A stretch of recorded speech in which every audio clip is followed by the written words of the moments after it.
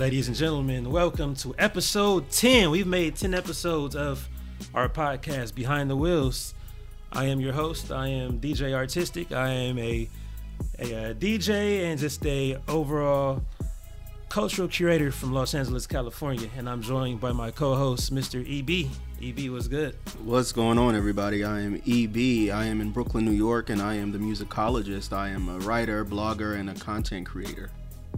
There it is. This is episode number 10. This is, we made it this far, 10 episodes. Yeah, we've done that. So thank you all for being tuned in with us thus far. If it's your first time listening, we have 10 full episodes for you. So either way, we talk about everything music, everything from the past, the present, and the future. We discuss artists you haven't heard about in a while, along with whatever the hottest topics are in music, especially in regards to social media. So to get this episode kicked off, the most recent thing that we were all tuned into recently was the Verzuz, which was D'Angelo versus D'Angelo. I mean, it was D'Angelo and friends, and he brought a couple of his friends that so they showed up. He looked very surprised. He didn't bring them. They showed up. They showed up to it. Okay. Yeah.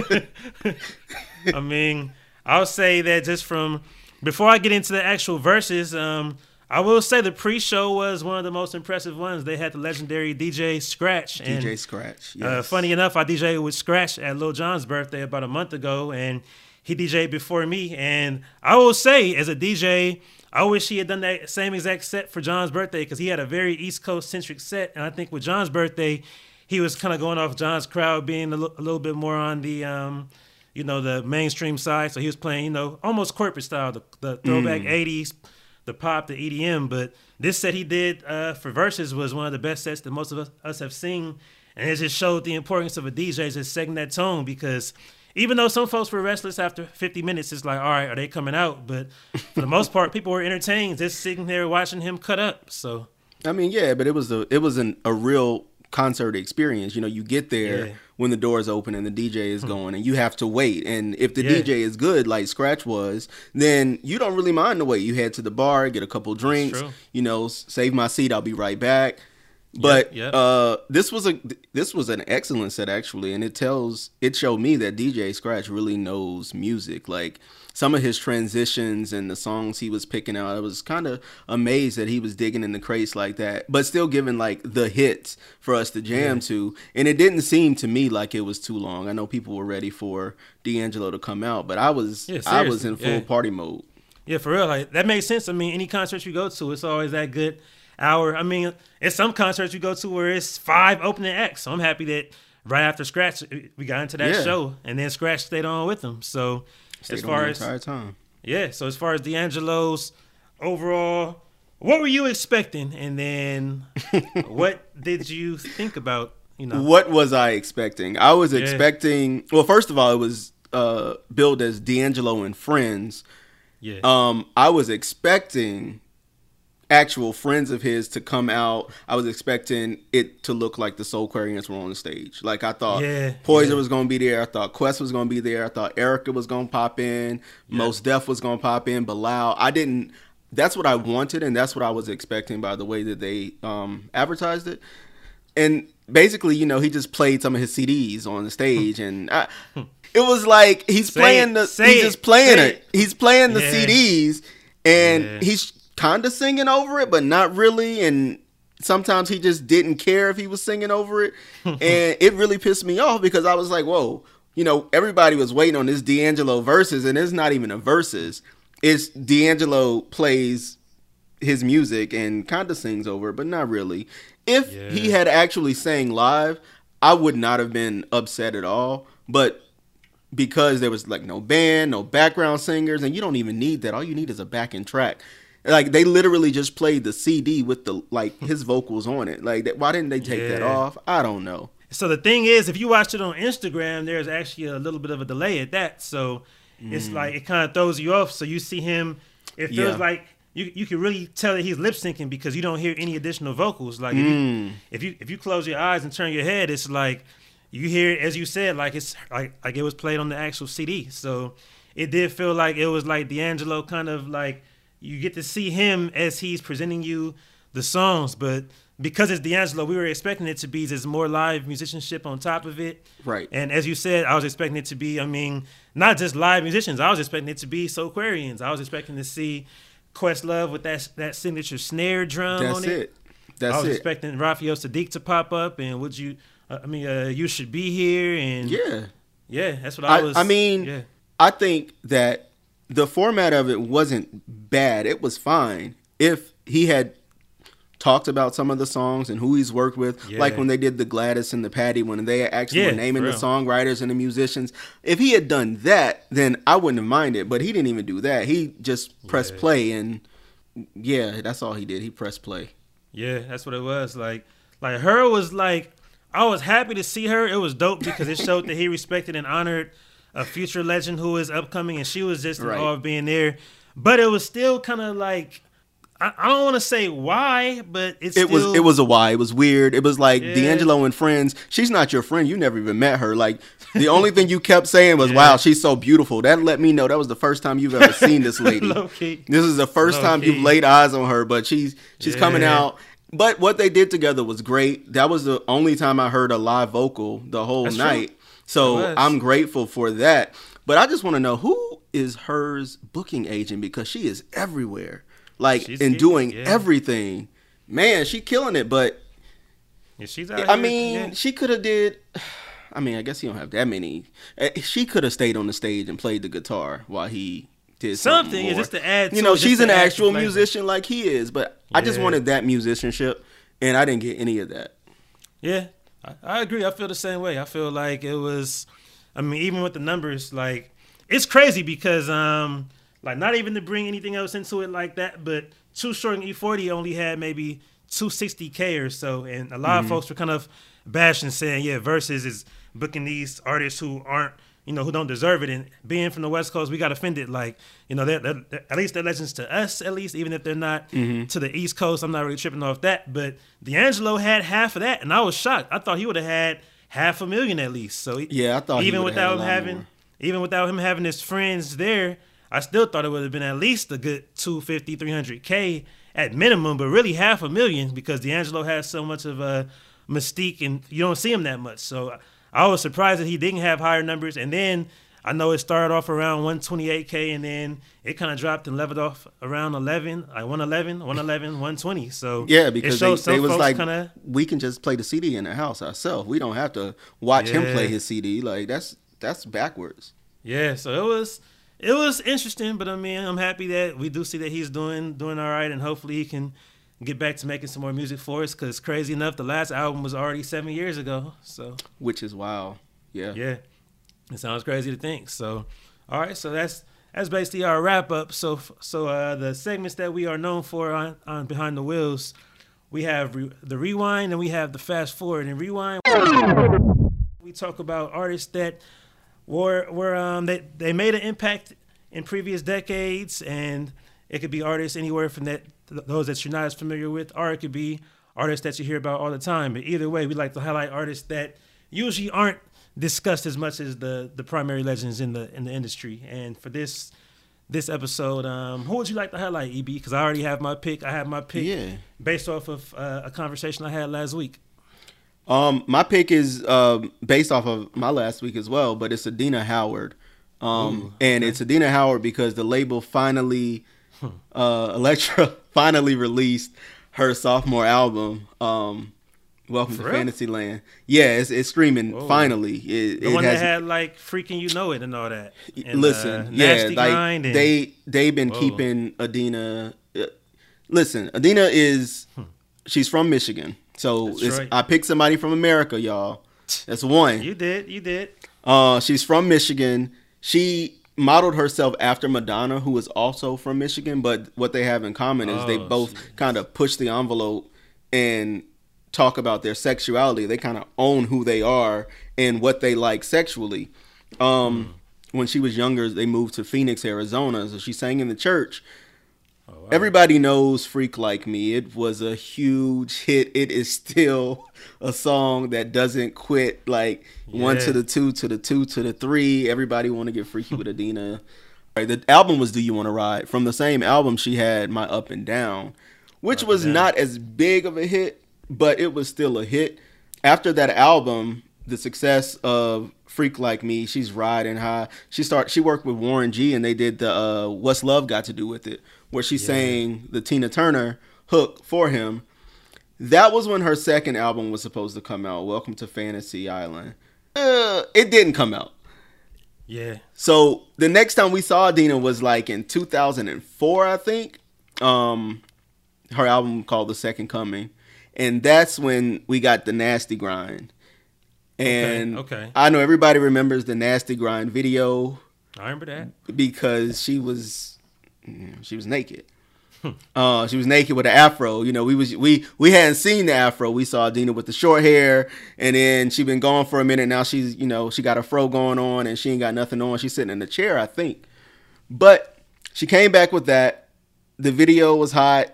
It didn't sell as well as Freak Like Me or her first album. The next album was called Private Show, and that came in 2007. She's had a series of label difficulties that's kind of derailed her career. And I say that because I went back and I listened to Welcome to Fantasy Island last week. And for it to be her sophomore album in 1997, I think it was. 97, yeah. 1997, she had Babyface on the album, DJ Quick, Missy, Timbaland, Jamie Foxx, and KC. T-shirt and Panties, that was the song from the album. They ended up being on the Woo soundtrack with Jada Pinkett Smith. But 1997, that year, you had all of those heavy hitters on your album. You're supposed to be like it. You're supposed to be number one. You're supposed to be a superstar. But the label kind of changed the entire trajectory of what could have been a great career for her. So she is my rewind. She is Adina Howard, Michigan's own Adina Howard, who is now a chef and an author and an actress. Wow. Yeah, she actually is an official chef. But she's my rewind because I do think she needs to be respected. But at the same time, I don't think her career would be where it is now had Elektra released that second album when they were supposed to. Yeah, Adina is one of those. So it's a lot with Adina. So she came right in 95, and it was in that era when like a lot of the music had that kind of G-Funk influence. So that song was definitely like a Doggystyle influence type song. I mean, even the We Could Pump, that was a sample from there, and it was where it was just like that kind of vibe with the ride around the city with the drop top. And that song is crazy enough. It was huge in 95, but it's one of those songs that I realize even young folks know. And it's songs from that same era that they don't know, but that song somehow is like outlasted so many other songs, and it shows how much we have. I'm not even gonna say evolved, how far we've come when it comes to sexuality with women, because at the time that song was so sexual to people. That song was just like extra, like that was a song like she was just so disgusting and nasty and freaky and this and that, but she doesn't even cuss. She keeps it clean the whole song, but it just felt like it. Like she wasn't even saying anything direct. She doesn't even mention any body parts from what I remember. It was covert, but it was just, if you see how she looked, how she danced with it, she had the Freaknik cut and the outfit. So it just fit to where at that time it stood out. Cut. And that Freaknik haircut, that short haircut, you know about it. She had that going. So, and then to lead into T-shirt and Panties, like, that is what I call a house party lap dance staple. I'm going to say, I don't want to call it top 3. I'm going to say that's number 1. I'm going to say it's above Pony. I'm going to say it's above, above Pony. 112 Anywhere. I'm going to say it's above all those songs. That, like, if you were in middle school, high school, anywhere between 98 and like 08, maybe even today. I think I did high school parties in the late 2000s, and they still were asking for that song. And then Ella May just sampled it a couple years, I think maybe last year or 2 years ago. Yeah, gave it new life. Ella May she gave it new life. So it's like that song is just so powerful, and I didn't realize at the time that it was written and produced by Jamie Foxx, but now that I realize it, it's the most Jamie Foxx song ever. It is. The piano it is the on most there. Jamie Foxx song ever in the history of Jamie Foxx. It really is. Like, everything about it is Jamie Foxx. Just the piano chords on there, because it sounds like church, just like we always talk about. We had the episode about church influence. That song is so church. Yep. Yeah. It is. I mean, it's that whole. It sounds actually. It reminds you of Jamie's first album. Yeah, it does. Not what everybody thinks Not is first. Unpredictable. Yeah, Repeat no. this from '94. Yeah. Right, the first album. It reminds you. It sounds like it could have been, a Hezekiah Walker, maybe a little Fred Hammond in commission. John P. Key could have. Yeah, a little John P. Key. Something like that. Yeah, it's one of those type songs. So I still love playing that. Being able to DJ online has given me a chance to play the slow jams at the end of the night, and I'll play that, and folks, just the comments, the comment section goes up. I'll say that much whenever I play it. So it's a song that it just doesn't die. I mean, Freak Like Me doesn't die. Her music doesn't die. I love Adina Howard. I think she's a great singer. I think she's talented. Even the albums that did not sell well, I still think they're great. But the industry just didn't respect her enough for some reason. I agree. Before I move on to my pick, I watched her Unsung, and it's crazy that when she was married, her husband said, like, yeah, everybody wants a freak until you get one. He said that basically she wanted sex too much. And that means her music was about her life. She was not faking it. She was not a virgin singing about something she didn't know about. That came from her soul and heart and somewhere else. Yeah. Did you say her soul and her heart? And somewhere else. Like, that was really her. That was authentic. Yeah, no, she sings about the life that she lives, and in 1995 it was about being a freak, and in 1997 it was still about being a freak. In 2004 it was about her nasty grind and her being a freak.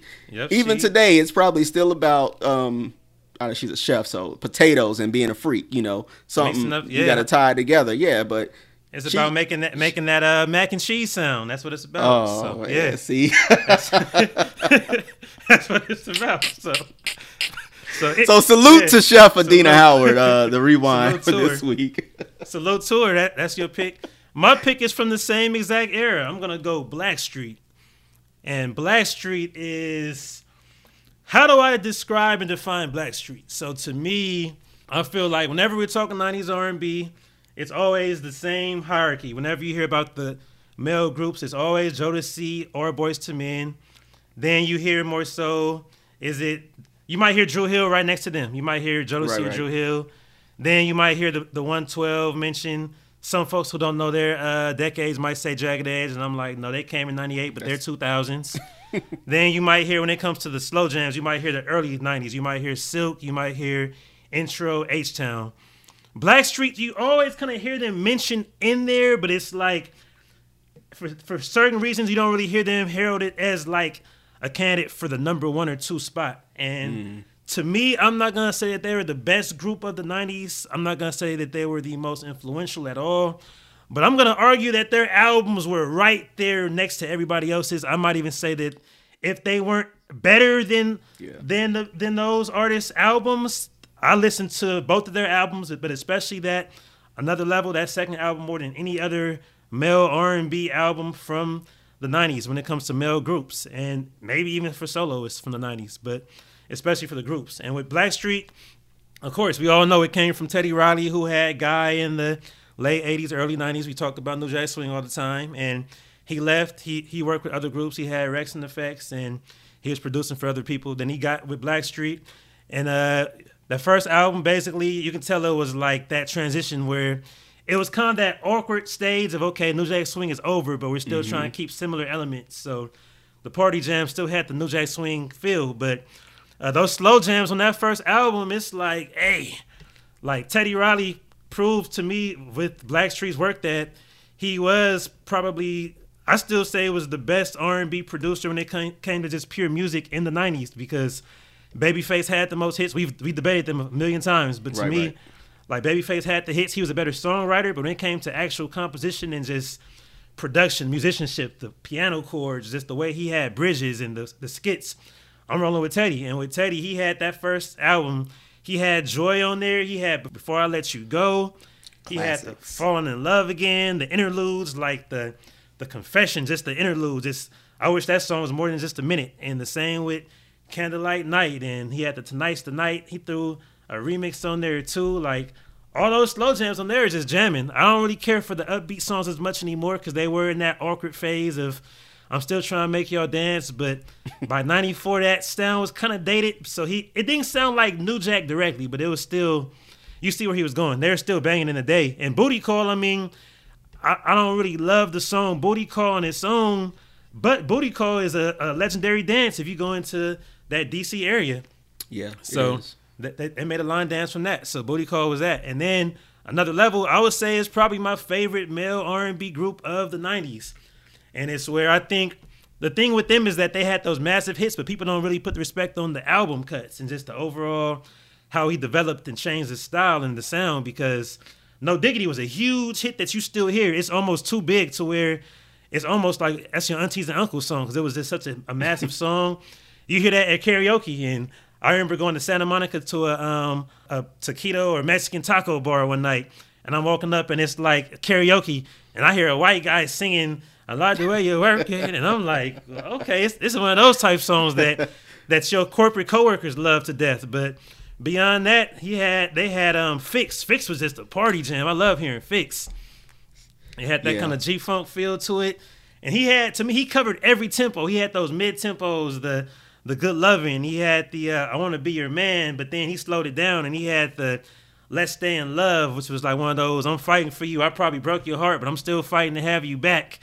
Then he Everybody had in the 90s. Everything in the 90s was like that. And then, of course, you had that the Don't Leave, which is just one of the most classic 90s R&B songs, period. And, of course, we've talked about, I'm not sure if we talked about it here, but with Don't Leave, people were confused. I was confused at the time because, for one, I didn't even know that they sampled El DeBarge because I was that young. But then I learned that they sampled DeBarge along with Tupac having it on I Ain't Mad At You. Right. The same way that No Diggity had parallels with Toss It Up.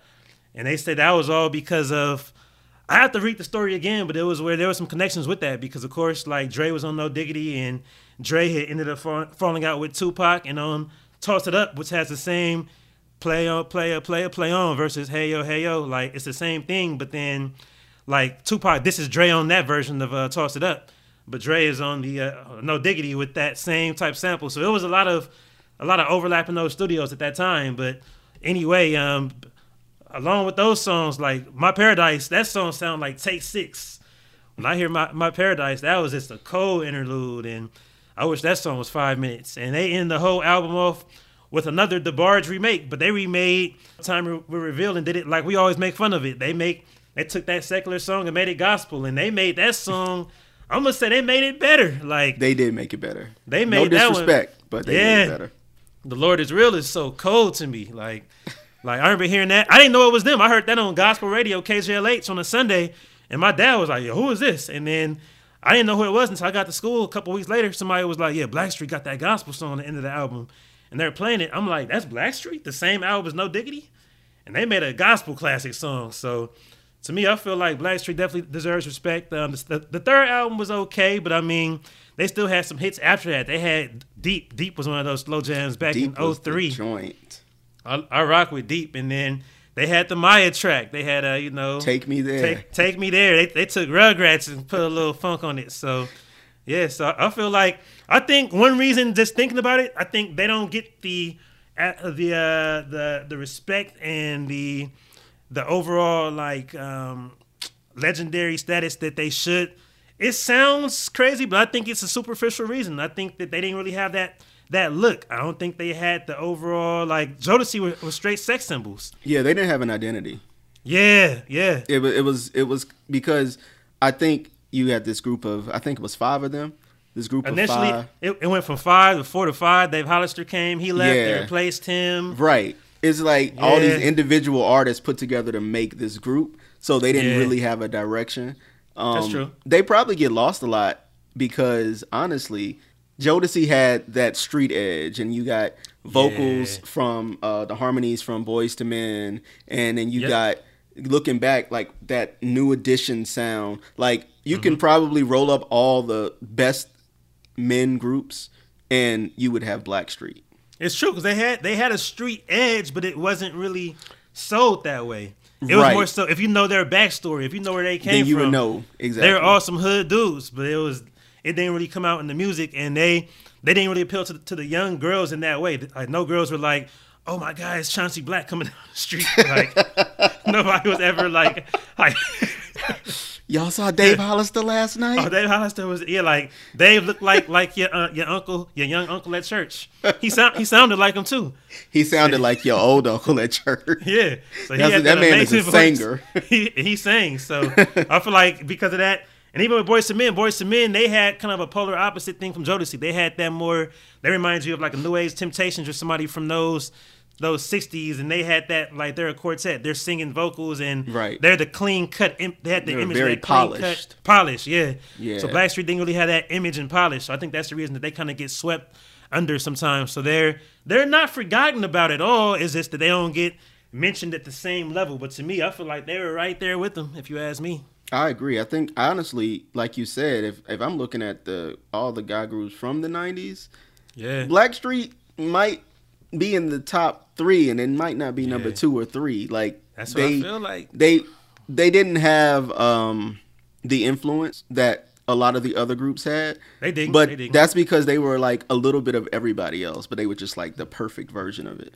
Like they was like Jodeci without drugs. Like they, it was like, oh, they can really sing, and they can wear those hippity hop clothes, but they not smoking nothing. They not on that stuff. So they ain't have a story behind them. They didn't have, and then even Drew Hill had a flamboyant Cisco with the hair and just the overall. They couldn't do that. I think Chauncey was bald headed. Like they couldn't.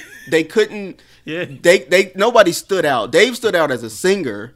Yeah. For me, Teddy stood out as he's Teddy Riley, and, writer and producer, but nobody else really. Like I said, I think Chauncey was bald headed. I might be wrong. he was. Chauncey was black. He was black. They called him Chauncey Black, and he was. If I saw him today, I would not recognize him. If I saw if I saw anybody outside of Dave or Dave and Teddy.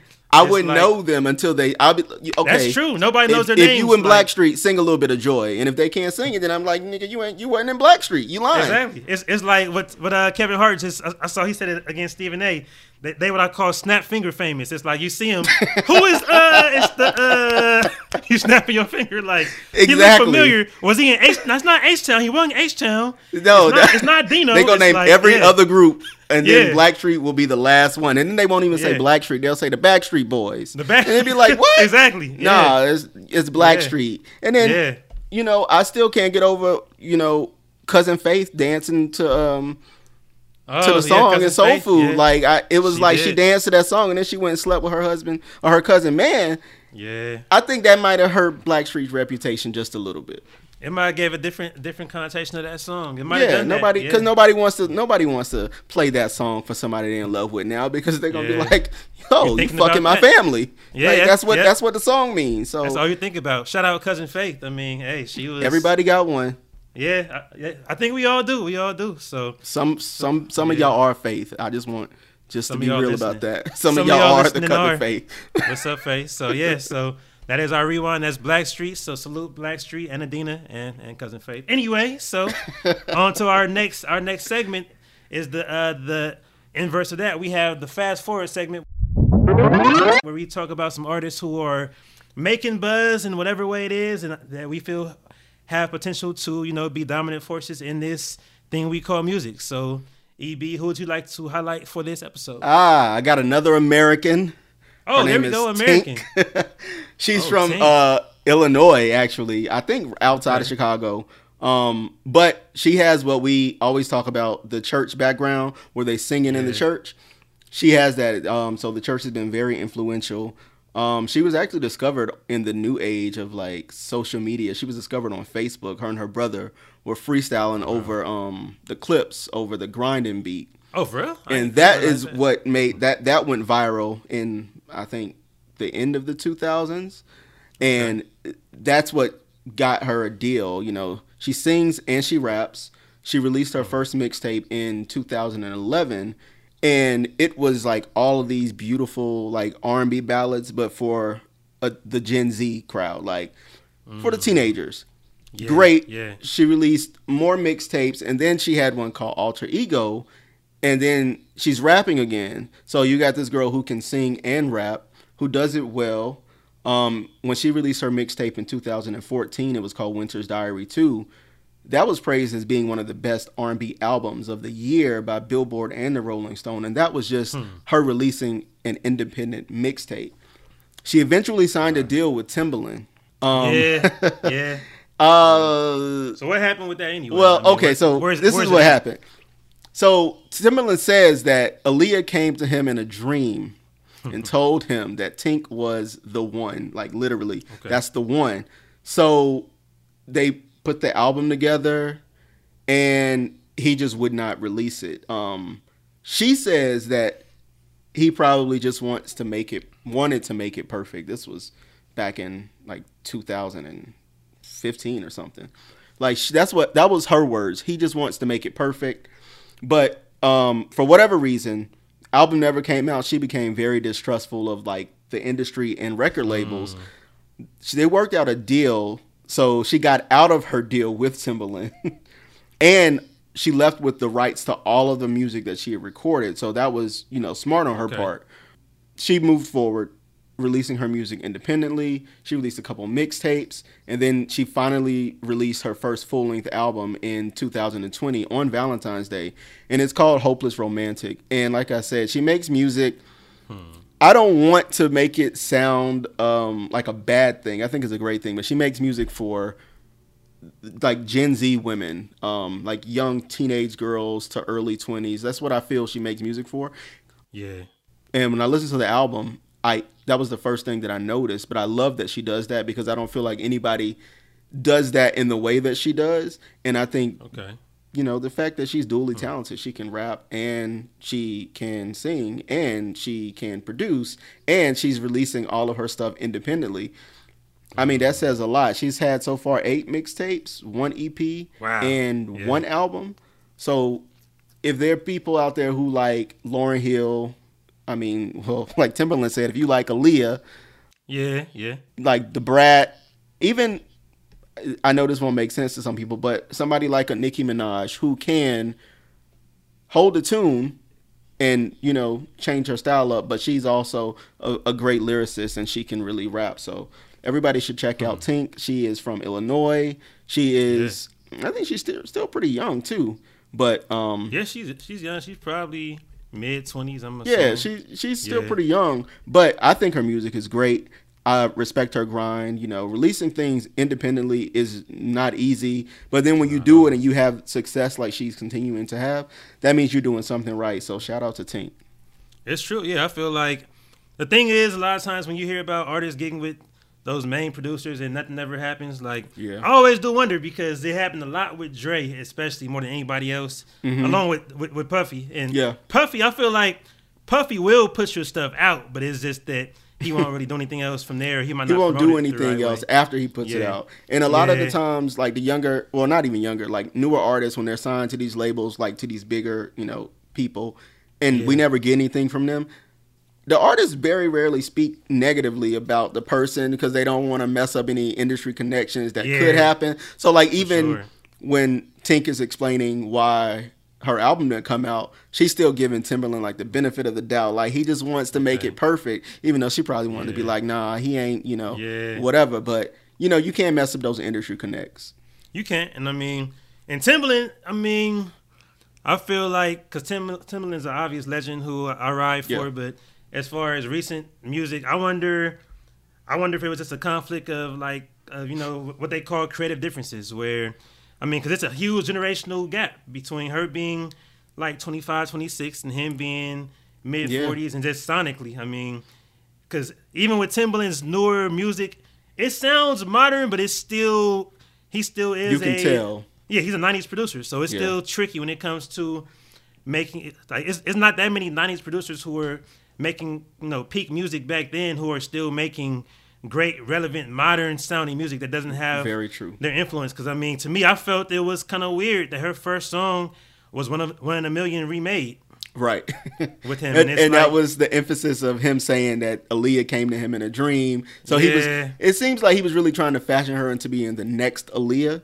Yeah, trying to ride Aaliyah's. Exactly. Like her on the legacy of her, like, okay, this is other girl. But I don't think that is who Tink wanted to be, if that makes sense. I think she just wants to be her. And, she's young, so she came up at a time where music is digested differently. Like, the kids are learning new things. The kids know a lot more than they did. So maybe she wants to do her own thing. You know, she's already been producing and releasing her own stuff. So now to be signed to Timberland and, you know, somebody else may be making the calls for you, it might not be the situation she wanted to be in either. That's true. That's true. So I'm definitely looking forward to what Tink has in store, because there's a couple songs from her that I play. So she has some heat. So I'm definitely rocking with her. My pick for this week will be Mr. Anderson .Paak. So I first heard about him, I remember back in 2015 when the NWA movie was coming out, and then they announced that Dre had the Compton album coming out. And of course we had been waiting for Detox so long that I even said a year before Compton. I remember having a tweet a year before the Compton album. I said, Dre should just scrap the Detox concept and just put an album out, but have a whole different name, because the name alone is just not going to live up to Detox. So if he gives it a new name, people can at least accept that it's okay. It's not what Detox was supposed to be. So when that came out, I was like, oh, he's dropping something called Compton. This is dope. Like, he actually did what, maybe he read my tweet. Who knows? He probably didn't, but you know, he probably did though. You kind of official. He probably did. I mean, maybe. So I remember people were hyped, and then the main thing everybody said when it came out that day before I heard it, oh, he got Anderson .Paak on here, and he's on here like 5 times. And I was like, okay, whoever he is. Somebody else said the same thing. I see a tweet about it. I see a Facebook message.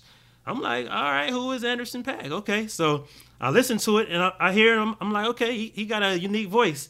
And I heard that Animals track. I'm like, oh, this is different. Like, Animals came in, and the fact that it was the first time we ever heard Dre and Premier, who are seen as the best LA and New York sounding producers of all time together, and they have this guy who I never heard of on a track before, and he's killing it. I'm like, I don't know who he is, but I'm a fan automatically. So I tuned in from there. So I caught up on some of his previous work, and I heard that he had a lot of different, like, small projects at the time, and he wasn't really huge, but I heard about his Venice project. And then that next year he dropped Malibu. When I heard Malibu, I said, yeah, he is official. So I've been tuned in since then. With him, he's one of those new age artists that has an obvious strong influence from every previous generation.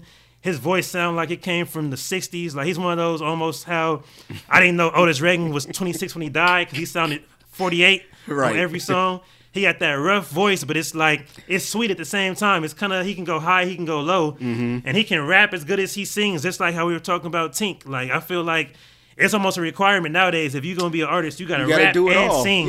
Yeah.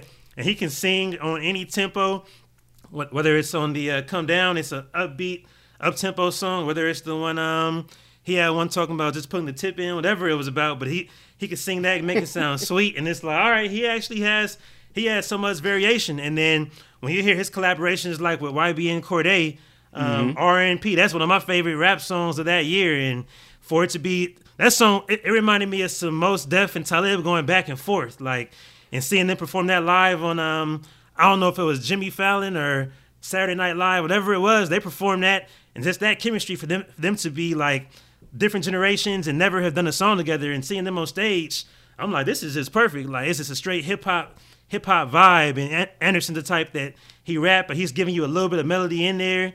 He has that kind of soulful, almost a little bit of a Curtis Mayfield going on when he's rapping. So I feel like Anderson, to me, is probably going to be one of the most prominent artists of this generation. And everybody was hyping up Oxnard, and it was a little bit underwhelming, but that Anywhere song was a banger to me. And then he dropped Ventura, and Ventura was less hype, but I think it was a better album. And I'm just looking forward to what he has, because I don't know if you heard, he's actually dropping something with Bruno Mars. Yep. And they have a single coming out. By the time that this episode is released, y'all will have heard the single. Or if you haven't heard it, listen, this should be on Tidal or on Spotify right now. They got a song that should be out right now for y'all, but they're dropping the whole album. And Bruno and Anderson are two of my favorite artists in the similar way that they have that old school influence. But I think Anderson is a lot more of a recent or a more modern sounding artist than Bruno. So I feel like he might be able to kind of pull Bruno into that, where they're doing some old school vibes, but putting more of a new polish to it. So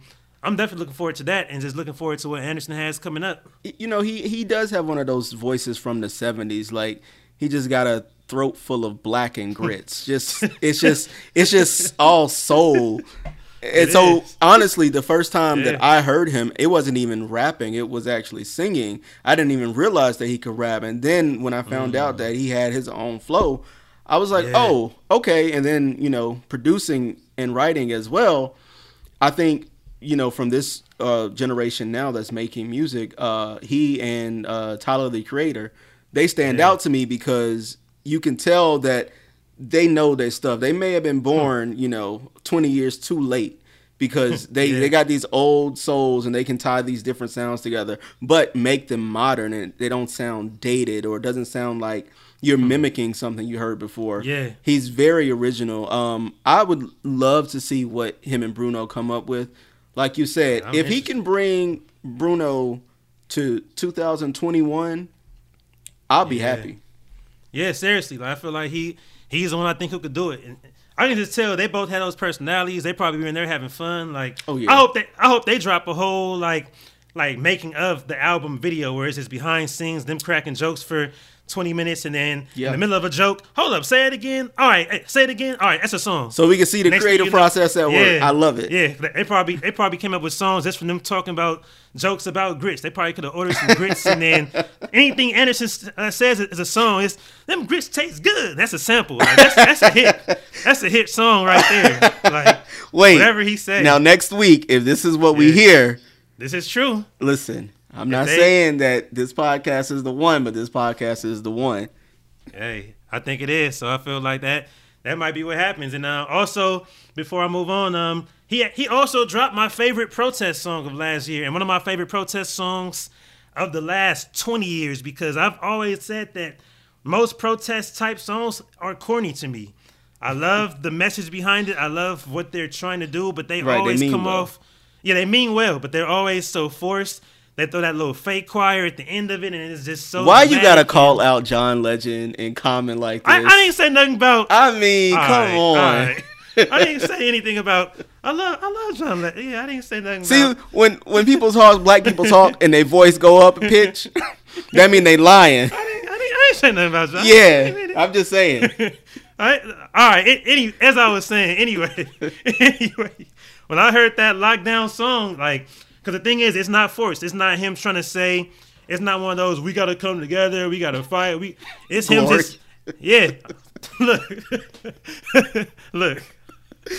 Hey, Glory won awards and Common went to FAMU. So, all right. So I rock with Glory. You know, it was for a good cause, you know. But it was. But yeah, like, they got to take notes from Anderson. Because Anderson on lockdown, he's just like, I don't know if you say he's rapping or singing. He's singing or he's rapping with a melody, with a melodic presence, or he's either singing with the rap cadence. However you want to phrase it, it's like he just makes this song, he's presenting it in the middle of the lockdown, in the middle of a protest, and he's just giving his perspective, but it does not sound forced. It doesn't sound like, oh, I have to make a song to speak about this. It's like, it just sounds like he was really in the middle of it when he made it. And then on the video, he threw J-Rock on it. He dropped that verse, and then the beat comes back in. He keeps going. And I feel like it's just the most authentic representation of 2020. I think when I look back at 2020, I'm going to play that song for people.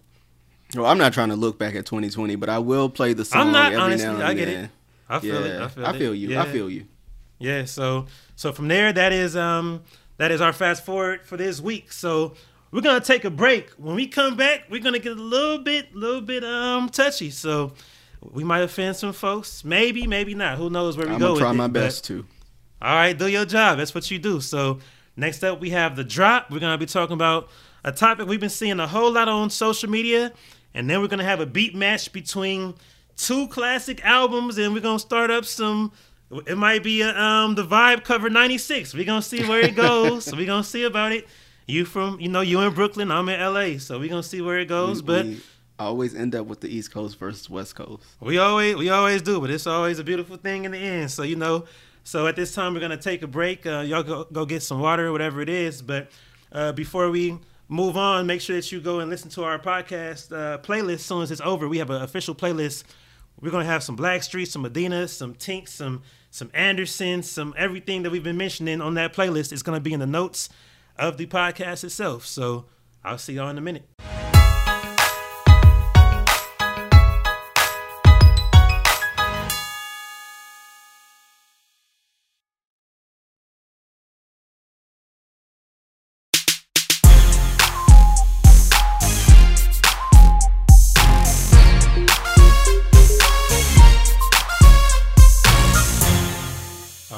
welcome back. Once again, this is Behind the Wheels podcast with DJ Artistic and EB.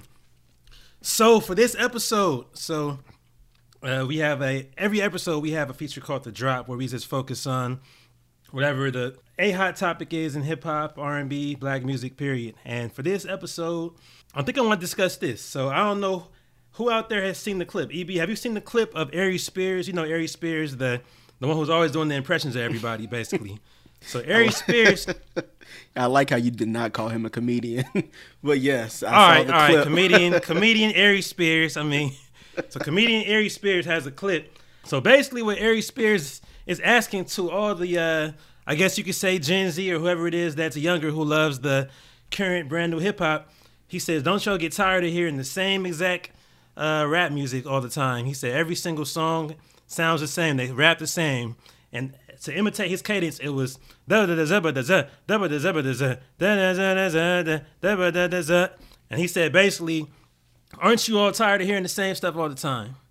And it sparked controversy as always, and as usual, most of the debate was kind of split up between the generations. I guess you can say it was a Gen Z type thing versus millennials and or Gen X. I mean, however you want to splice it up. I think millennials, the older half of millennials are more so leaning in with Gen X. The younger half are more so with Gen Z. So you could even say 28 and under to be fair.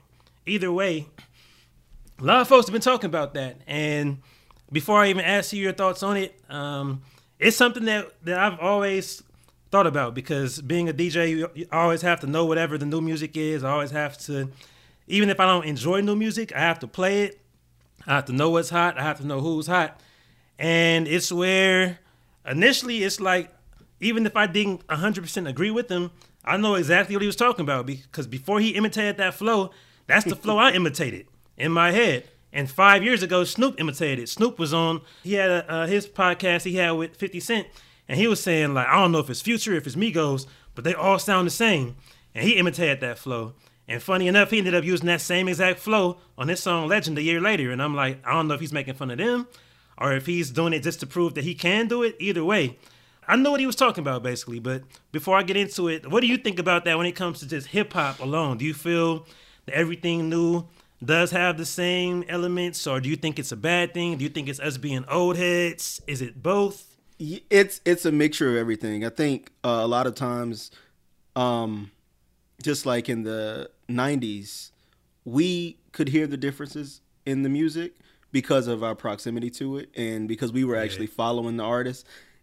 But the people, who were born maybe in the 60s and even some in the 70s, but the 50s and the 60s mainly, they didn't understand it. They thought everybody sounded alike. Like in the 80s, they thought Houdini and the Fat Boys all sounded alike. And they thought Run DMC and LL Cool J was the same. It sounded the same to them.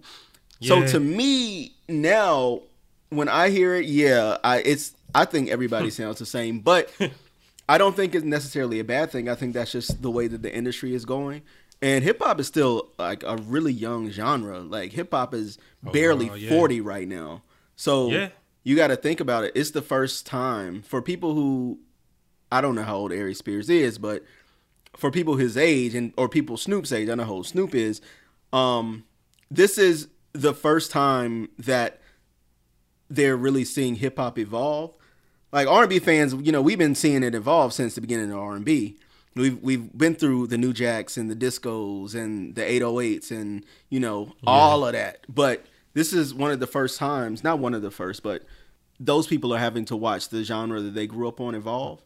And they may not understand the sound, or they may think everybody sounds alike.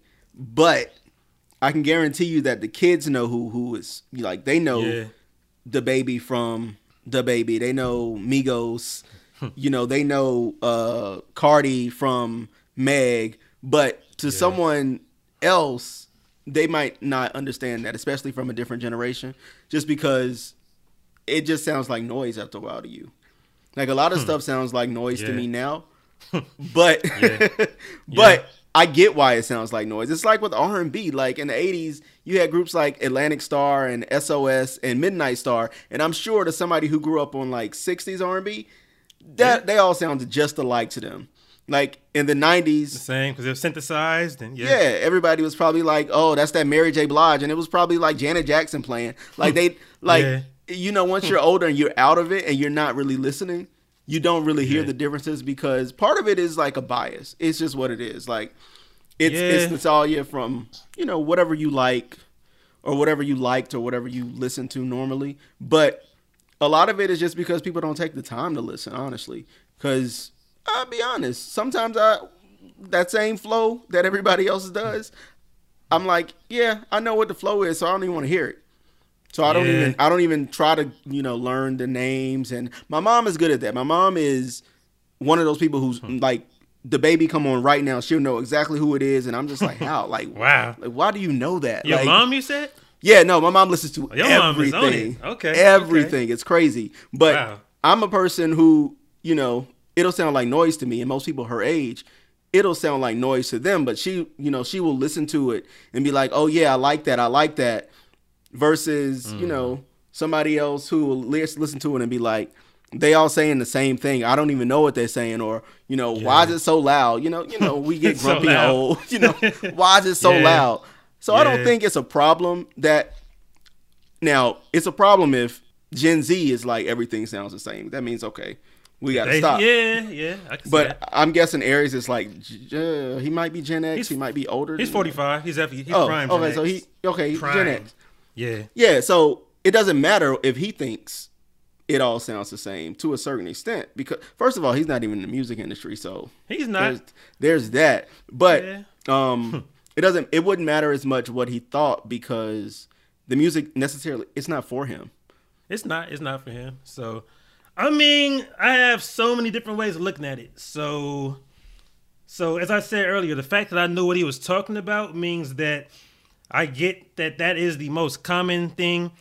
So people who know me know that I have been kind of annoyed with the fact that what I call the triplet flow has been so common the last like 8 years. So basically, the triplet flow. So basically, you heard it in bits and pieces. So I would say the originator is probably Lord Infamous from 3 6 Mafia, early 90s. He's the first one to really have full songs where he did it. And the triplet flow is 1 2 3 1 2 3 1 2 3 1 2 3 1 2 3. And it's not that you're always going to use that 1 2 3 the entire song. It might be breaks 1 2 3 1 2 3 1 2 3 1 2 3. You can break it up different ways, but overall you're using that triplet cadence over it. So the thing is, some folks, when Migos got big in 2013 from Versace and all that, they immediately got the acclaim as that being the Migos flow. And a lot of folks were saying, people who were older are all saying that's definitely not Migos, that they're saying that's Lord Infamous, or that's been done before. Somebody even tried to trace it back to Public Enemy, because they did it at a much different BPM on a few songs. But to me, it was way different, because the BPM, if it's 102 BPM, is not going to be the same. It's more so, it's still different to me. But it's but some people were saying Bone did it. And to me, my comparison is that Bone went in and out of it, because Bone, they'll use it here and there, but it's like, it might sound funny with me, it's like imitating cadences, but they might, then the right. So they're varying everything so much that it wasn't that same flow. But a lot of times with Migos and people who came from them, you heard that the entire song. So Big Sean, so from there, in the last 8 years, basically every rapper who's famous has used it on at some point. Some rappers use it all the time. Like J. Cole uses it all the time to me. Whenever you hear like what's the main song he has? Some they could feel. What's that song called? J. Cole? J. Cole.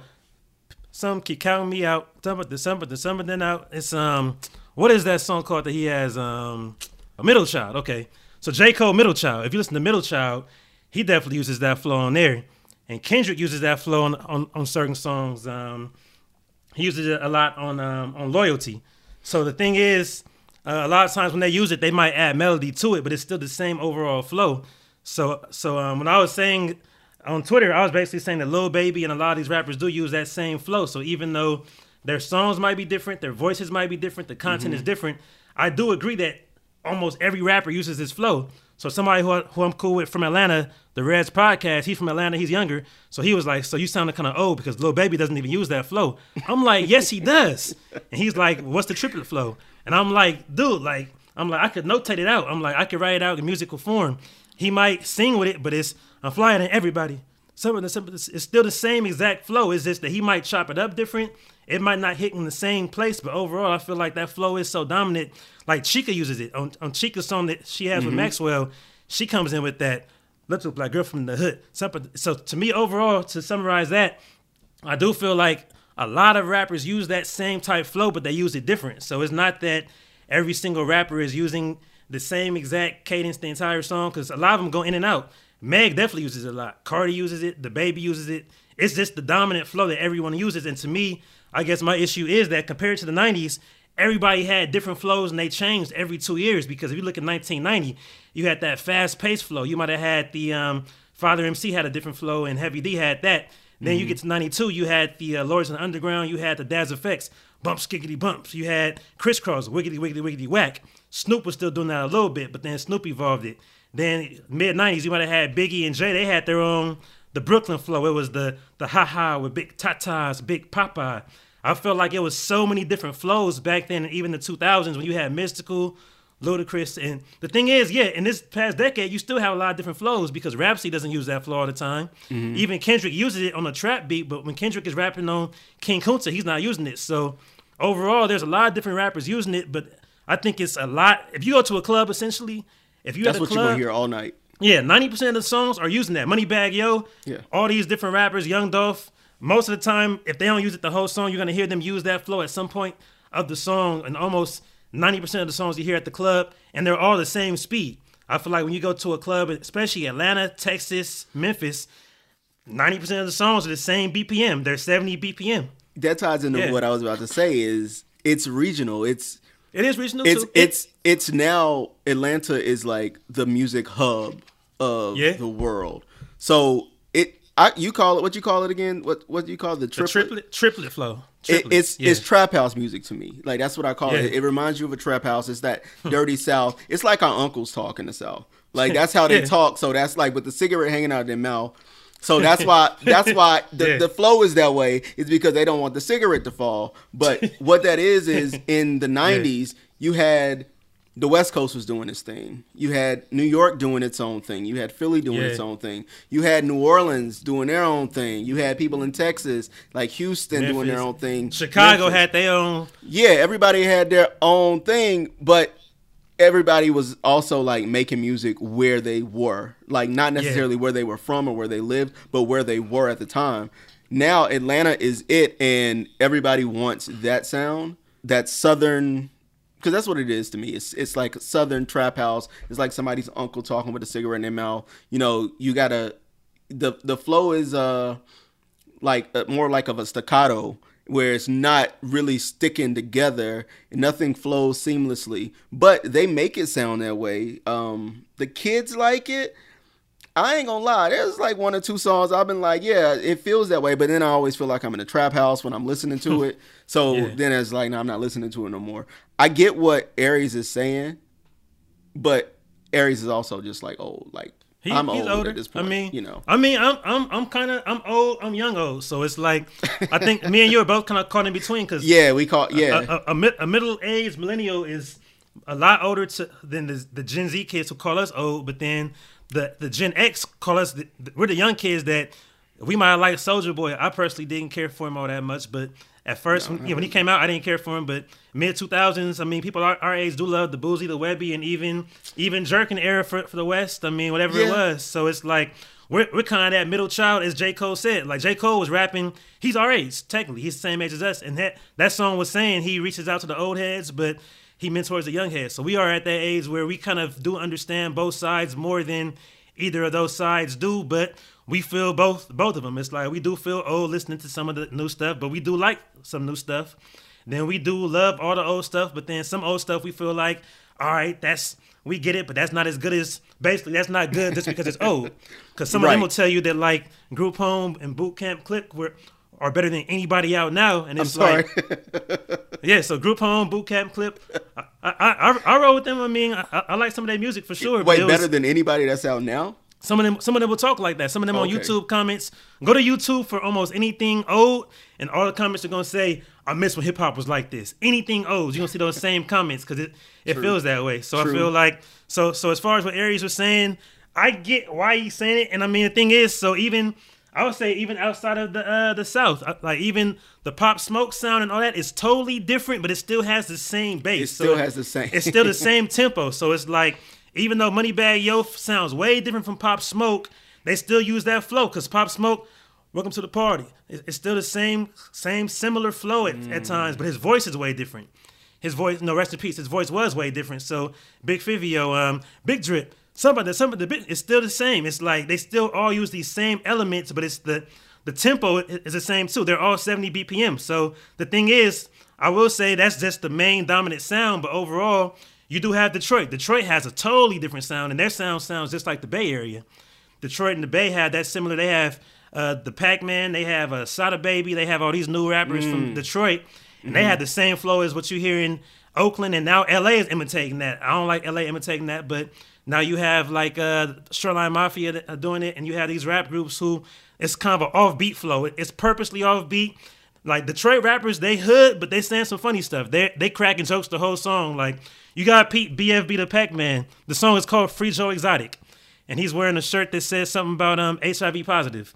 That just gives you the tone of how comical it is. But it's like he's actually it's different. So I don't think all new rap sounds the same at all, but I do get that the dominant sound is kind of tied together. And overall, before I end it, I feel like the internet has homogenized everything culturally. So everything, like you said, in the 90s, each city not only had their own distinct sound, but there were 5 different sounds for each city. Like Tribe didn't sound like Mobb Deep, even with Q-Tip producing for them. And then Rockefeller sounded different. Bad Boy sounded different. Group Pound sounded, everybody sounded different. That's just New York alone. Right. Atlanta had a totally different sound.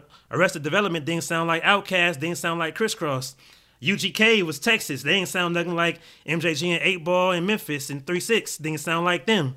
Florida had Trick Daddy and, of course, Luke. Luke did sound a little bit like 69 Boys, but he started that whole sound up. So they had a whole different style from Atlanta at the time, aside from the Atlanta bass, which came from Miami. So all that to say, now with the internet, everybody basically hears the same stuff. Like the radio plays the same stuff nationwide. It's the same top 25 songs. So we use the same slang because of social media.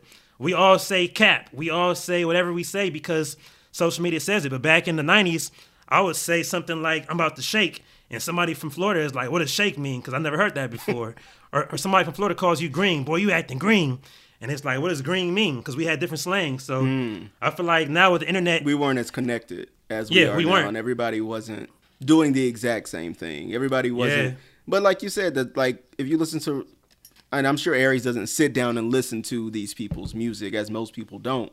But what he hears is what is popular, what's on the radio, what's in the club, what you might hear in a department store or watching TV, or even a clip from TikTok or something. It's like you're hearing TikTok this, stuff. And you're thinking this is all that there is, and it's not. Like, in the 90s, they probably heard one sound.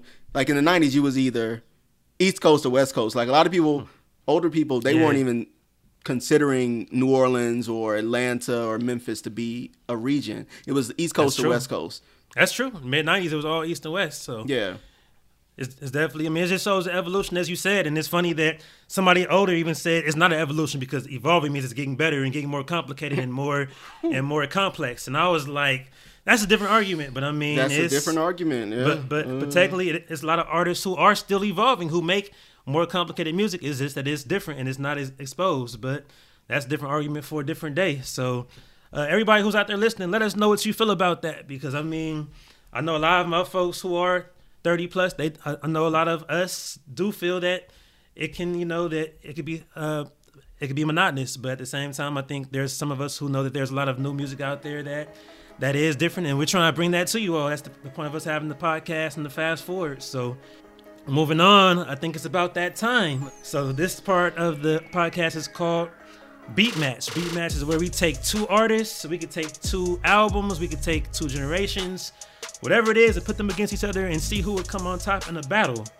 And for this one, this is how we gonna do it. So a lot of these debates that we've been seeing forever about the best albums of each decade, and everyone who knows me knows that I feel that the best rap album of the 90s, the best two I would say are kind of hand in hand, Chronic and Doggystyle, but to me, personally, my favorite album of all time and the best hip hop album to me of all time is still Doggystyle. I feel like there's a lot of albums that are close to it that are arguable, that if you tell me something else is better, I'll say, yeah, I totally get what you mean. But if you ask me, I'm riding Doggystyle all day for the best album of the 90s. And do you agree with that, or what do you feel about it?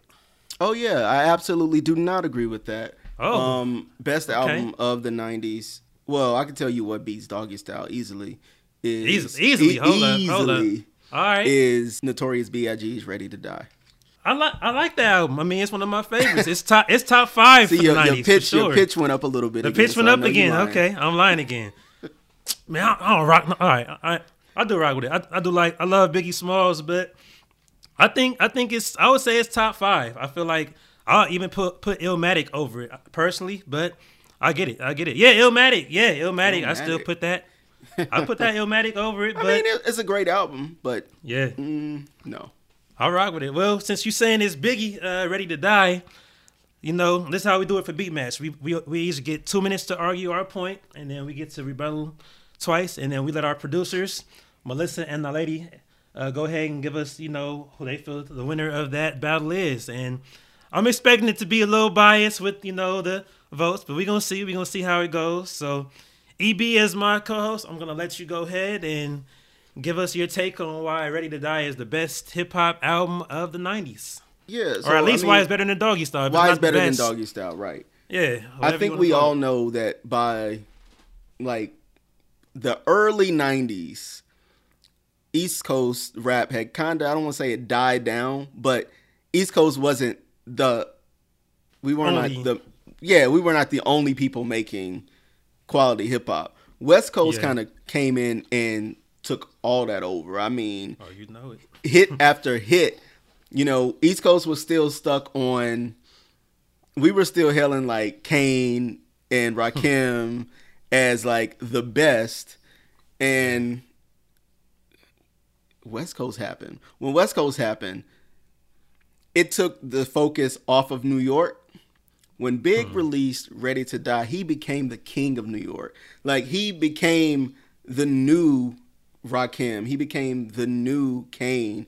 He became, this is hip-hop music. This is hip-hop central. That album was so big. I mean, Warning, you know, The Beat Alone, Juicy, Big Papa, One More Chance. Like, that album has... Everybody knows when Juicy starts, everybody's going to say it was all a dream. I used to read Word Up magazine. Everybody knows from Big Papa, Believe Me, Sweetie, I got enough to feed the needy. One More Chance is just like another beat. So you got One More Chance. And you got the remix with Total.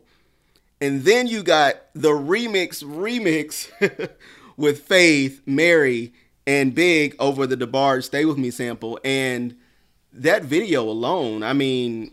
D-Nice, Mary, Faith, Aaliyah, Heavy D, Janae, Miss Jones, Total, Mary, Changing Faces, same group, Changing Faces, same group.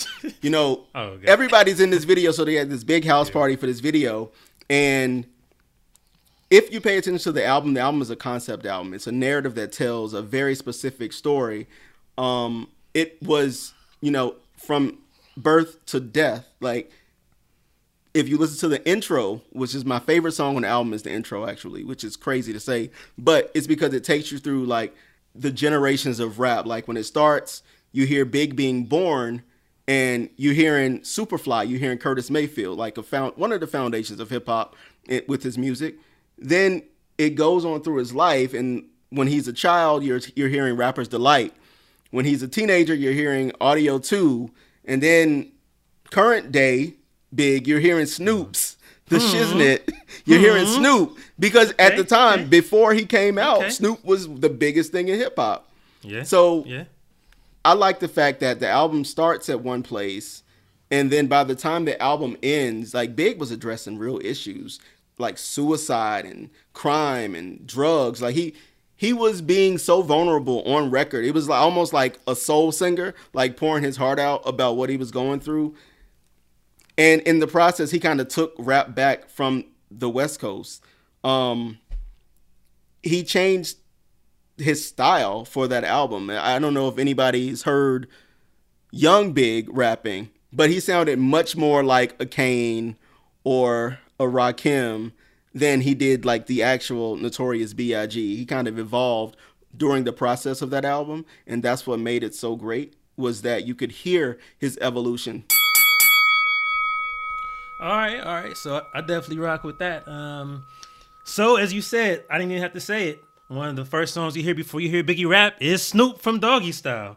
That shows how powerful and impactful that was for them being on the East. And one thing is, it's always kind of an East Coast, West Coast thing when you debate these albums, but I'll say, if you go outside of the East and West, Doggystyle gets more love than basically anything from that era, from Bad Boy as well. If you're talking about these albums, like, even when I was at FAMU in the 2000s, you heard Doggystyle, Chronic, All Eyes on Me more than you heard the Bad Boy albums, because the Midwest and South rock with those just as much as the West did. So it wasn't just about being LA only. And the thing is, when I was young, when Doggystyle came out, I didn't really even care about him being from LA, because technically he's from Long Beach. I grew up in Gardena. I was Crenshaw and Rosecrans, so he wasn't from my actual neighborhood. He used to hang out in my neighborhood, but it wasn't even me caring about him being from the West, because I actually, as I've said before, my first favorite rapper was Heavy D. And even with Snoop dropping that, I still love everything else. I never once even thought about, oh, he's from the West. So Biggie from the East, I like him, but he's from the East. It was never a but.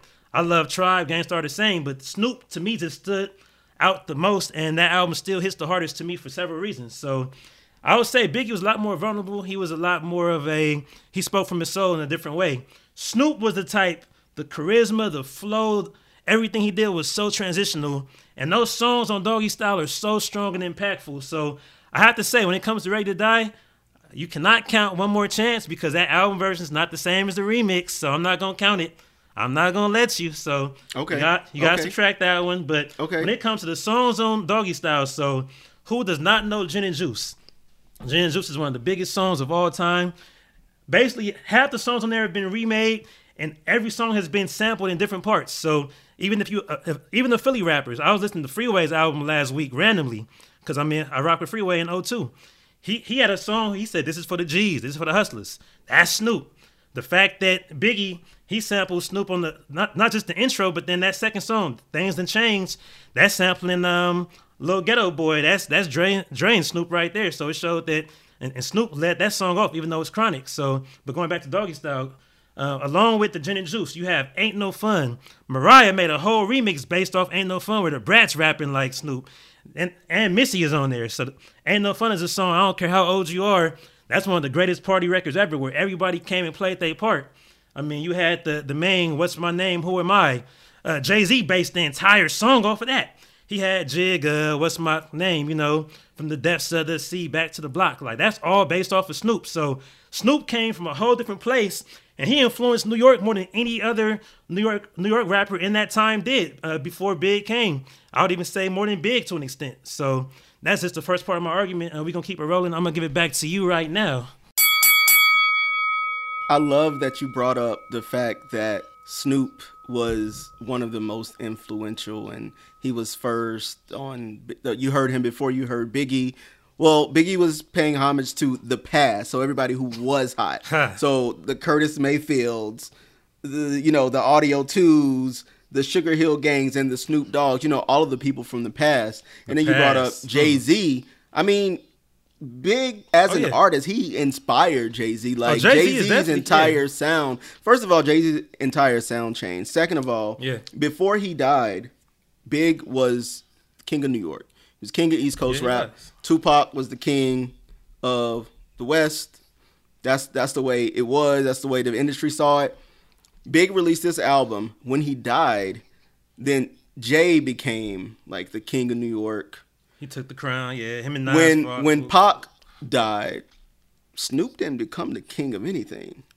Snoop, although very influential, although very important to the culture, like, nobody's like, that's the king right there. Like, nobody's rapping better than Snoop. It's like the difference between a lyricist and and I'm not saying Snoop is not a lyricist, but a difference between a real lyricist and somebody that's just having fun. And Snoop just seemed to have more fun on record, which is great. If I have to take away one more chance, I'll give you that. You still got Dreams, you know, everybody knows Dreams. As I sit back, relax, everybody. Is that on the album? Is that on the album? It was a bonus track. Hey, it was a bonus track. Hey, you got Who Shot Ya? All right, you got Who Shot Ya? What's Who Shot? No, that's not on there, is it? It's a bonus track. It's a bonus track. I'm not counting these. Okay. In 94, album you didn't tracks. have those on there. Okay, yeah. we're going to go with Unbelievable. Unbelievable. DJ Okay. Premier. We talked about DJ Premier. Unbelievable. And The What with Method Man. Those is cool. So, I mean, as you were saying that nobody called Snoop the King, it's two things I'm going to say. The first, I'm going to quote Jay-Z. He is to the East Coast what Snoop is to the West Coast, what Face is to Houston. He was giving Snoop the crown right there. This is 03. So here's the thing that we cannot forget. Snoop was so big at the time that the people almost forget looking back. There was an actual murder trial that Snoop was on. That's the reason that he lost what could have been seen as the king. But he was so big that Tupac was not the biggest thing. Pac became big because he got with Death Row, who was big because of Snoop.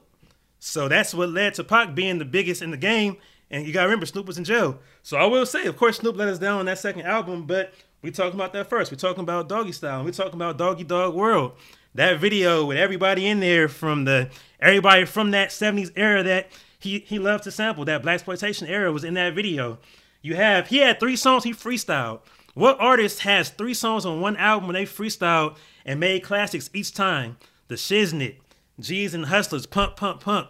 Those were all freestyles. As I was saying, influence. The Pump, Pump influenced Adina Howard. Like, he had, every song there had influence. Murder Was the Case. You still hear people talk about that. And that iconic performance he had on MTV where he walked out the building after saying, "I'm innocent," and got arrested. It was like he had these iconic moments all based on this one album. Like, you got to think about how crazy that was. Even little small stuff you hear, even when you hear, like, If You Ain't Up on Things, like, he reused that because that came from what he did on Doggystyle. Like, the stuff he made on there was just so legendary that it can't be taken away. And he was so cold, he didn't rap to the third song. The second song was Lady of Rage. He almost made it like Verzuz. He had a pre-show. He gave Lady of Rage the platform. He gave a woman the platform on the song before he's even rapping, just to introduce himself on the record. So I feel like the way he came in with that, and he lost 2 songs. You talk about bonus tracks. He lost, G's and Hustlers. G's Up, Hoes Down. G's Up, Hoes Down was supposed to be on there. So but it's not on there. Remember the bonus track. Back to it. Easy Mo B, DJ Premier, Lord Finesse, Chucky Thompson, all produced on Ready to Die. Then the samples, that Mtume sample, like the James Brown samples, the Isaac Hayes samples, the Isley Brothers samples, the Main Ingredient samples. Like, Big was deep in his bag as well. Like, they both were students of the 70s and students of that 70s soul. That's how they grew up. But I feel that Big's connection to it was deeper only because of the lyrical content of the album. Like, he was able to make selling drugs and contemplating suicide like sound good. Big Papa was my ringtone for a couple years. I ain't gonna, back in the day. Then you got songs like Juicy, Me and My Bitch, and Everyday Struggle, like where he's just really just lamenting about life in Bed-Stuy at the time. It's the GOAT album of the 90s for me. I mean, I respect it. It's a top go, but it's not quite there. You mentioned all those producers, and they didn't do what Dre did on this one album. Sonically and production-wise, Ninth Wonder even said that was the best produced album he ever heard, and even still to this day. Each song still sounds so clean the way that each one is mixed. And even though Snoop, he made it cool to remake a rap legendary song. Like, you talk about paying homage to the past. He remade Lottie Dottie. Who's that crazy enough to remake a rap song and make it sound so cool that it got respect from everybody? And they didn't need samples as much because the thing with Dre, he's replaying it, not just sampling. He's replaying all these songs. And you have tracks like Ain't No Fun. The only sample on there is Lynn Collins' Think About It. He has a small vocal sample, but they replayed everything. All those synths, that's all live musicianship. So musically, I feel like you can't touch it. It's one of the best produced albums, even outside of hip-hop. And when it comes to just the lyricism and what he was talking about. He made it the same way Big made it cool to sell drugs, whatever. Snoop made it sound cool to gangbang and to have, all type of raunchy sex, which might not be positive, but that's what it was about. And I mean, I'm rocking with Doggystyle all to the dizzy. So yeah, at this time we will let our producers go ahead and weigh in. I already know how they're gonna vote, at least how one of them is gonna vote. I'm not even tripping, but I'm still riding with that Doggystyle. So I mean, Melissa and Not Lady, I will let you speak your case. First of all, you need to have more confidence in yourself. And about That's why that, he but keep hey. losing.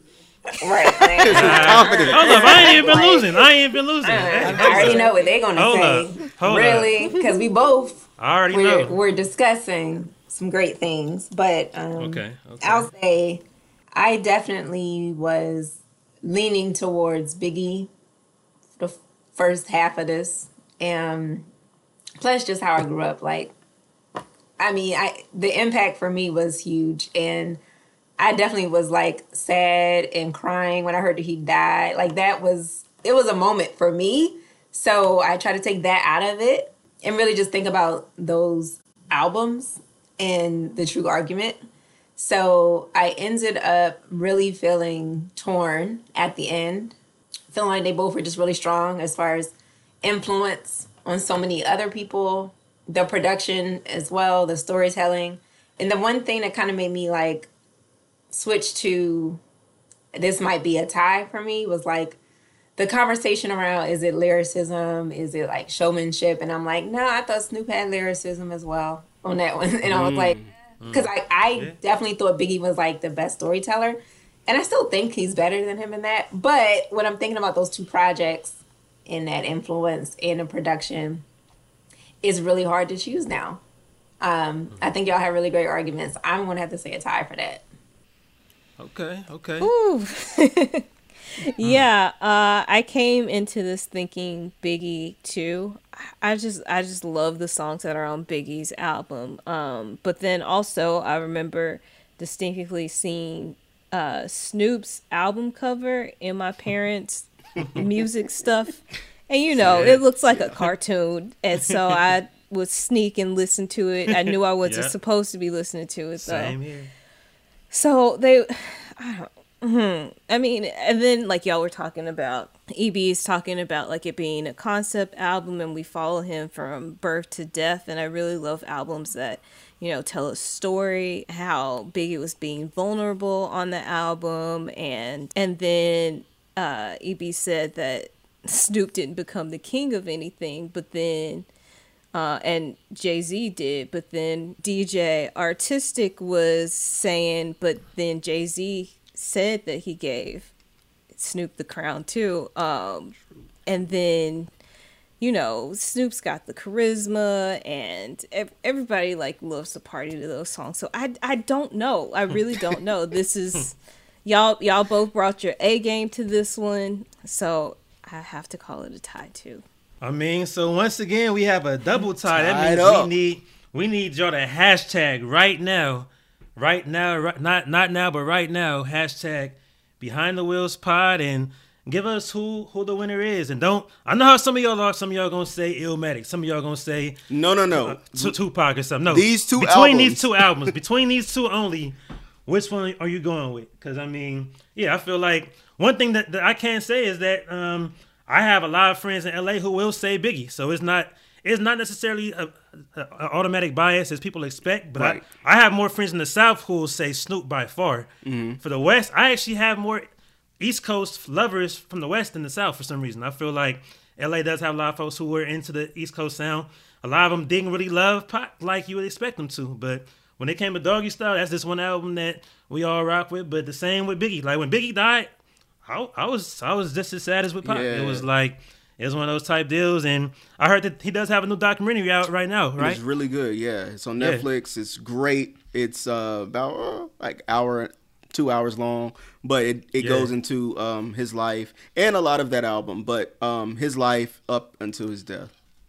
Yeah. One thing. Oh yeah. So speaking of everything, I was actually on the Clubhouse stage with his DJ Mr. C, and he was saying like, so as you said about him rapping different, I always thought so, but I had to have him confirm it. He said that Biggie was rapping a lot more like Lords of the Underground on certain songs. So if you hear like Party and Bull, and then on especially on Give Me the Loop, he said you can tell all the songs that Biggie recorded like before when he was with Uptown, right? And the songs he did with Bad Boy, so the ones totally with Uptown, different. Yeah, he took a 6 months break, so he recorded the first half. Then he went to North Carolina and sold a little something, and made some money. Then when he came back, and that's more. It feels like a Puff thing, being flashy and more commercial. But his style kind of changed up, and that's when we got stuff like Big Papa and Juicy, as compared to like the first half of the album. People really, like you said, the One More Chance. It's not the same as the remixes. I'm just saying, two remixes of it. Yeah, the Craig G remix and all that. So it was different. Yeah, because like. Give Me the Loot. I always thought he sounded just like Lords of the Underground when it's goodness gracious the paint. Like it was such a high pitched voice, and I feel like Mr. C might have said it was either Craig Mack or somebody else told him to just like talk with a calm, chill voice, and that changed his whole flow up. That changed his whole everything. So yeah, so salute to Big. I mean, even though he didn't make Doggystyle, he did make Ready to Die. So it's it's the same tier. It's the same exact tier. It's the same tier, definitely. Yeah, period. I don't feel like it's a difference really. So it's just all preference. And with that, we're going to take you on out. Thank you all for listening for 10 whole episodes. That is 10 episodes 10. down. Yeah, 1 and 0 together. 10, man. Yeah, so I appreciate y'all. So once again, whatever y'all would like to hear us talk about or discuss or debate, make sure you hit us up. Send us an email right now to behindthewheelspod@gmail.com. Also, follow us on Instagram. I'm at DJRTISTIC. EB, where can they find you? I'm at EB4Prez, EB the number 4, PREZ as in zebra. Okay, and make sure that you rate and review us on Apple Podcasts. And check out our official playlist on Spotify. We have the links, and the links for that are in the show notes. So until next time, I appreciate y'all for being tuned in. Spread the word, and make sure y'all help us settle that tiebreaker once again. # Behind the Wheels Pod, and there it is. So we'll see y'all next time. That's right. Out. Behind the Wheels is produced by Melissa D. Muntz and the lady Yahuma Sek, and the music is provided by Epidemic Sound.